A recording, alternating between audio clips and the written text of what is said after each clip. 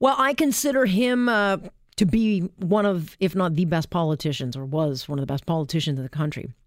And it doesn't really matter what side of the aisle you are on. People just simply like Brad Wall. And that's because he's normal. He's just kind of normal. He's real, and he talks a lot of common sense. And the thing I like most about him is he is unapologetic in his stance. He would have been hands down my choice for conservative leader. He would have smoked Justin Trudeau's butt. But sadly, we have no such luck because he is now in private life watching from the sidelines. Well, he was in Toronto on business today, which gives us an opportunity to ask him how he sees NAFTA unfolding and, what he thinks Andrew Scheer needs to do to be more exciting than a bucket of white paint. And I say that in jest. Mr. Scheer's not a bucket of white paint, but right now just kind of comes off as that. Is he? Yeah, he's just not an exciting guy. Not an exciting guy. Very good at what he does, but he's just not exciting. So what does he have to do to kind of liven things up? So let's ask him. Brad Wall joins me now, of course, former Premier of Saskatchewan. Mr. Wall, let's start with the elephant in the room that everyone wants or is talking about. We've got just a few days to wrap up and get something done on NAFTA. And we've got a government that says it's pleased and encouraged by the developments. From the outside looking in and someone who's been in government, where are you at on this thing? Are you as optimistic as the Prime Minister? Well, I'm hopeful. I mean, I'm not sure about optimism because honestly, I think the Trudeau government started off on the right foot initially with NAFTA. They set up a bit of a sort of a war cabinet committee to focus on it. They engaged all of us premiers to work at the subnational level, and we were doing that. They engaged former Prime Minister Mulroney, Derek Burney, and so they were getting, I think, good advice. And then, sometime about last summer, it seemed to me they couldn't resist the temptation to get into some of the virtue signaling that we've seen in the past from the government, and that can have an impact on something as sensitive as a trade negotiation with a volatile partner. And what I mean by that is we started to be critical of the fact that about 35 of the U.S. states are right-to-work states relative to the trade deal talks, carbon and climate change relative to the trade deal talks, gender issues. And I just think it's very important they resist that temptation again, because I think that's when it started to go south. And it's why, in part at least, why there was much more momentum to conclude a deal between the U.S. and Mexico instead of the U.S. and Canada. I mean, it's quite strange, isn't it, Alec? We knew through the U.S. campaign that the number one NAFTA target of now President Trump, then candidate Trump, was Mexico in terms of the quote-unquote bad guy or the villain in NAFTA relative to the U.S. jobs and the outsourcing of manufacturing, and somehow we got cut out. So I'm just hopeful the federal government resists its temptation to kind of get back into that sort of virtue signaling style of politics, and we better get a deal. I'm obviously, as every other Canadian, is hopeful that that's the case, because it has been imperfect to be sure, but NAFTA has been good for our economy by any reasonable measure. Well, it has, and I think I get the sense that Canadians are in a bit of denial, maybe because it's just not in motion. But any type of auto tariff, even for a week or a couple of weeks, that would be pretty devastating to our economy. Well, it would be, and you see, I mean, the parts of the Mexico-U.S. agreement that we're aware of after yesterday relate to the auto sector, and none of it shouldn't be problematic for the government or Canadians. One, requires that the countries are paying more than $16 an hour for the companies, and countries are paying more than $16 an hour for auto workers. Check. Mm-hmm. The other requires an increased content. I think the 70% North American content to sort of qualify as sort of NAFTA products, for want of a better way to put it. Check. No problem there. I just think we need to be very, very careful here. It might well be that most of the matter has been resolved, and the federal government's simply going to be asked to sign on to a template. These things have been negotiated without them at the table, and I don't know how they'll react to that. But the fact that they were not at the table, I'm not sure that had to be. Yeah, I tend to think that a lot of egos got brought into this, and unfortunately, when you're dealing with such an unpredictable guy, that strategy did not work. On the flip side, you'll say, well, what would the opposition do?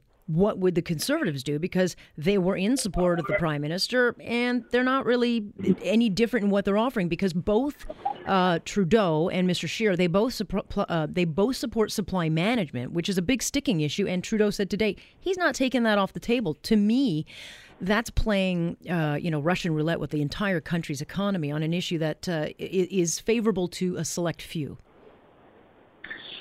Well, I have personal views in supply management that I've expressed publicly before.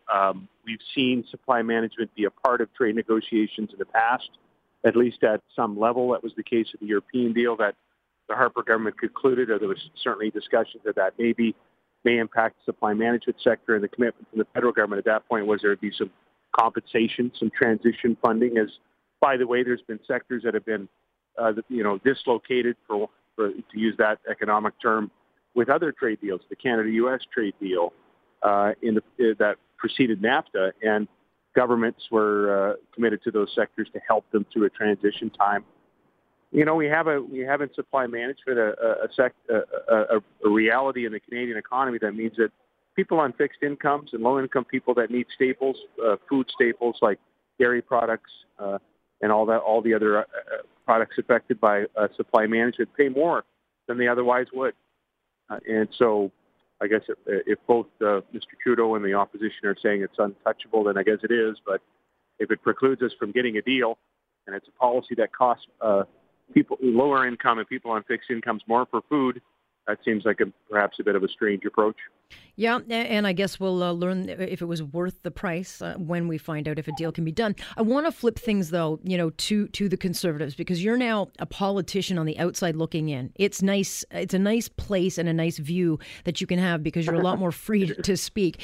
If you were giving the Conservatives some advice right now, and I certainly have my views on the direction of the party, what would you be telling them? Because they just had their convention. I'm not exactly feeling very inspired these days. Well, I know Andrew Scheer well. He's from my home province. He's actually originally from Ontario, but grew up and spent a lot of time in Saskatchewan.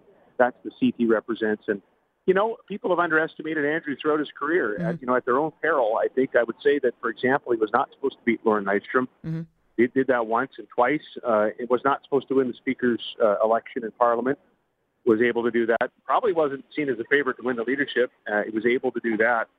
So, I think that Andrew's got a track record of sort of beating the street, if you will, in terms of people's expectations, and that's to his credit. But if I were to give some advice, and no one's asked me for any, to be clear, but if I were to give some, I would say just focus on the economy. We need desperately in this country a government that is focused on the competitiveness of our economy, on serious trade relationships, to have a look at things like to withdraw things like Bill C-68, C-69, which will actually complicate things further in the resource development sector. Really, the environmental process will be very, very cumbersome. And I think the rest of the world is wondering why we would make it more so rather than less so, given our track record to get things approved here lately. But I would just say focus on the economy. It's what pays for everything else. I mean, if some political parties are interested in social programs, what pays for those? It's the economy. Yeah. And what comes from a strong economy is a sustained tax base that can support whatever safety that people want. Quality of life depends on it. And just take a look at our last couple of budgets in this country. We've had a carbon-based budget. We've had a gender-based budget. I would propose to Canadians to be a government that would bring down an economy-based budget. How about a budget-based budget? Yeah. And I think that I would just keep it very simple and focused on the economy. Well, I know that Mr. Scheer has a lot of credentials. I hear nothing but good things about him. The problem in politics today is that, you do have to have some kind of celebrity or some kind of act or gimmick to kind of catch people's attention. But why wouldn't they look to a guy like Doug Ford and what happened in Ontario and say, you know what, that's the strategy that we should follow. Have some convictions, show some leadership, and don't be scared to be a conservative. Because what I'm getting really tired of is conservatives always being so apologetic for what they believe in, frankly. I think that's reasonable. I think that's pretty good advice, not inconsistent with what I just said. Conservatives understand that you start with the economy. You start with competitive taxes, competitive regulations, competitive legislation, and make sure you're competitive, a good reputation internationally, a serious approach to trade. That's where they start. And from there, they can start talking about all the other things that allows government and society to do if you've got things firing on the same cylinder. But we don't.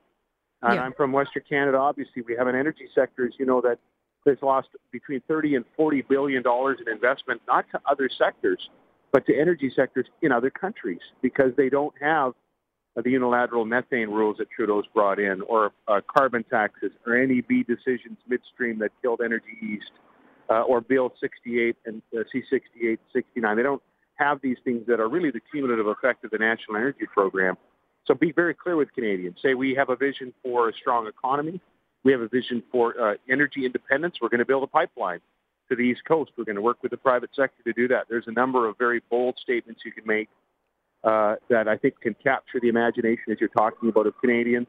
I think Canadians would like to hear from somebody that would say, look, we are not buying another drop of oil more than we have to from Saudi Arabia. In other words, until we can get a pipeline built, or more than that to ensure energy independence. I think that sort of policy is consistent with the principles of the party and would grab the attention of Canadians. Well, you seem to have it down pat, and you seem to know what you're talking about. And so I have to ask the question, because I call you the greatest prime minister we have yet to have. You know that I would like you to run. You would have been my choice for leader. And I think a lot of people look at you as, why isn't that guy running? Are you completely done with politics? First of all, you're so very kind. Thank you for that. Well, that'd be a first. I appreciate that. But no, I am done. So maybe co-host a great talk show, something like that. I might be down for that.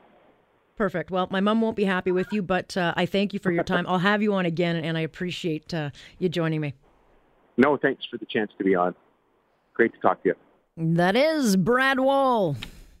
Talking a lot of common sense, and no, he is not running. I sure, if ever there was a time when a politician lies, I hope he was lying, because I really do think he'd be very good if he were the leader. This is Global News Radio.